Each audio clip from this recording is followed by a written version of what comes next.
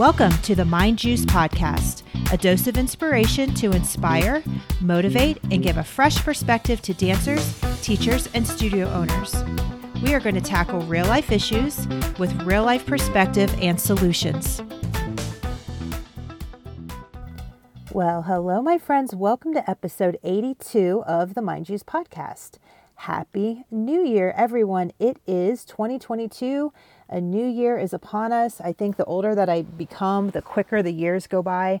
It's crazy that another year has come and gone. It's sad, but it's also exciting. It's all the feelings right now. But a new year is upon us, and it's a blank slate for us to create the type of year that we want to have. And today's podcast is a great one for a new year as we talk about defining culture.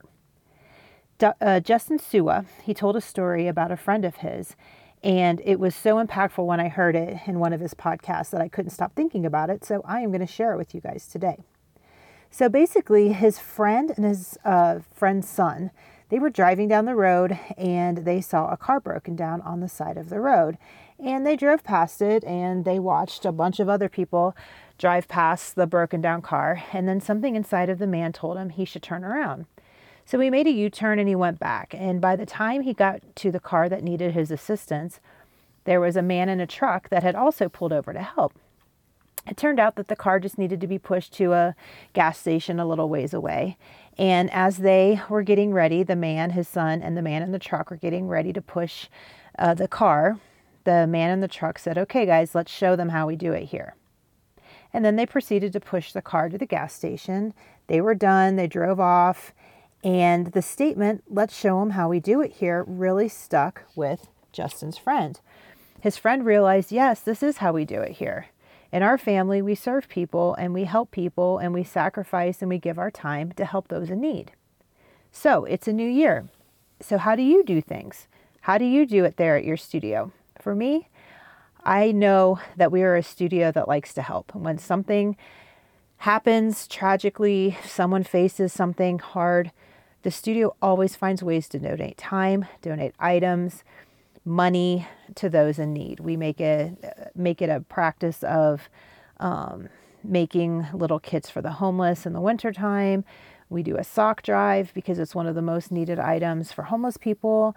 We're going to do a toothbrush collection coming up in the spring. We just donated tons of brand new toys to the Gathering Place. And I don't say this because we're bragging or that I think that that we're doing something better than anyone else. I am only sharing because that's the culture that I wanted to create, because I really want the kids to know that there's a world much bigger than their little bubble and that we are servants. I'm a servant. I've always been that way.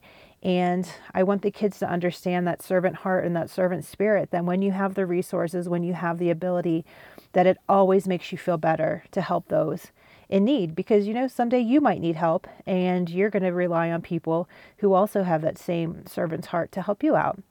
So how is it in your classroom? Teachers, how do you do it? When it comes to your family and your friend group, how do you do it there? Do you guys lift each other up?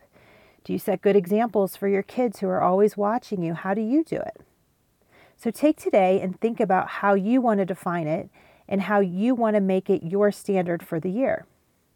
It's a very simple idea, but it's a very powerful tool to start the year off right. So I hope you guys enjoy today's podcast, and I will catch you next week on the Mind Juice Podcast.